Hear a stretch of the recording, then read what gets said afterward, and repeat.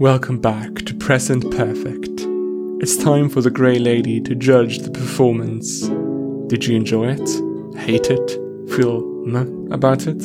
Let's hear it.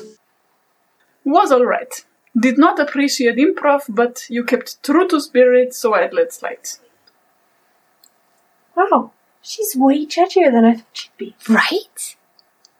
So, did it please you enough to give me my present back? Sure, here you go. Yes, thank you. Jamie, I promised this was worth it. Never doubted it. So, what do we do now? We all have our presents back, right? Yes. Yep. Give you hint. Go to place where your journey began, where sweet treats and sharp objects meet. What? Oh, for f***'s sake, just be clear, woman. Jeez, go to knife and candy apple stand. Thanks.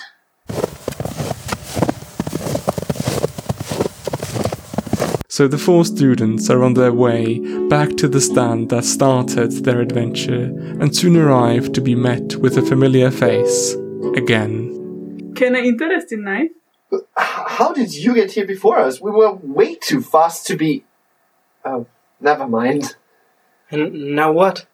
Why should we go back to where we started? Aren't we just going in a circle? Well, going in a circle doesn't necessarily mean we didn't achieve anything. It's quite the opposite, I think. It's a classic device used in storytelling to show how much we've grown since the last time we were here. While also wrapping things up. My guess is that if we had another bite of the candy apples, we would be transported back into the real world, since they also got us here in the first place. Yes, exactly right. How did you... I've read books, okay? It's also video game logic.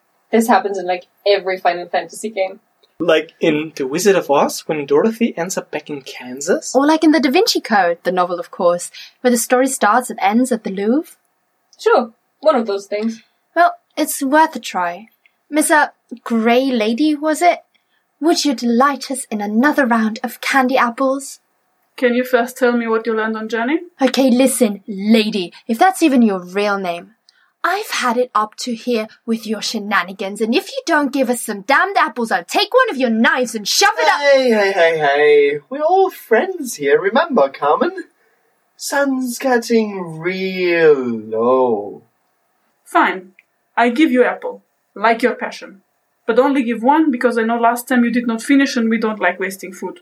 Also, you were kind of rude just now. The Grey Lady hands out an apple that each of the students takes a bite of. First Peter, then Carmen, then Jamie, and finally Sarah. They notice everything changing back to how it once was. The air loses magic. The stalls sell regular Christmas foods and decorations, and instead of that weird warm feeling in their stomachs, they just feel kind of cold out in the snow.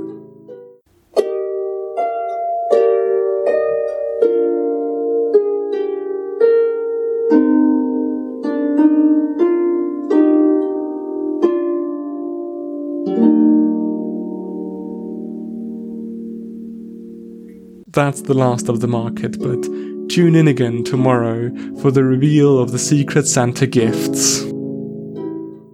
Peter Fitzgerald was played by Max Liebetreu. Sarah Fan was played by Tamara Peyer. Carmen Gatto was played by Louise Marie Brack. Jamie Resnick was played by Dominic Padotter. Professor Grüller was played by Charlotte Zerz.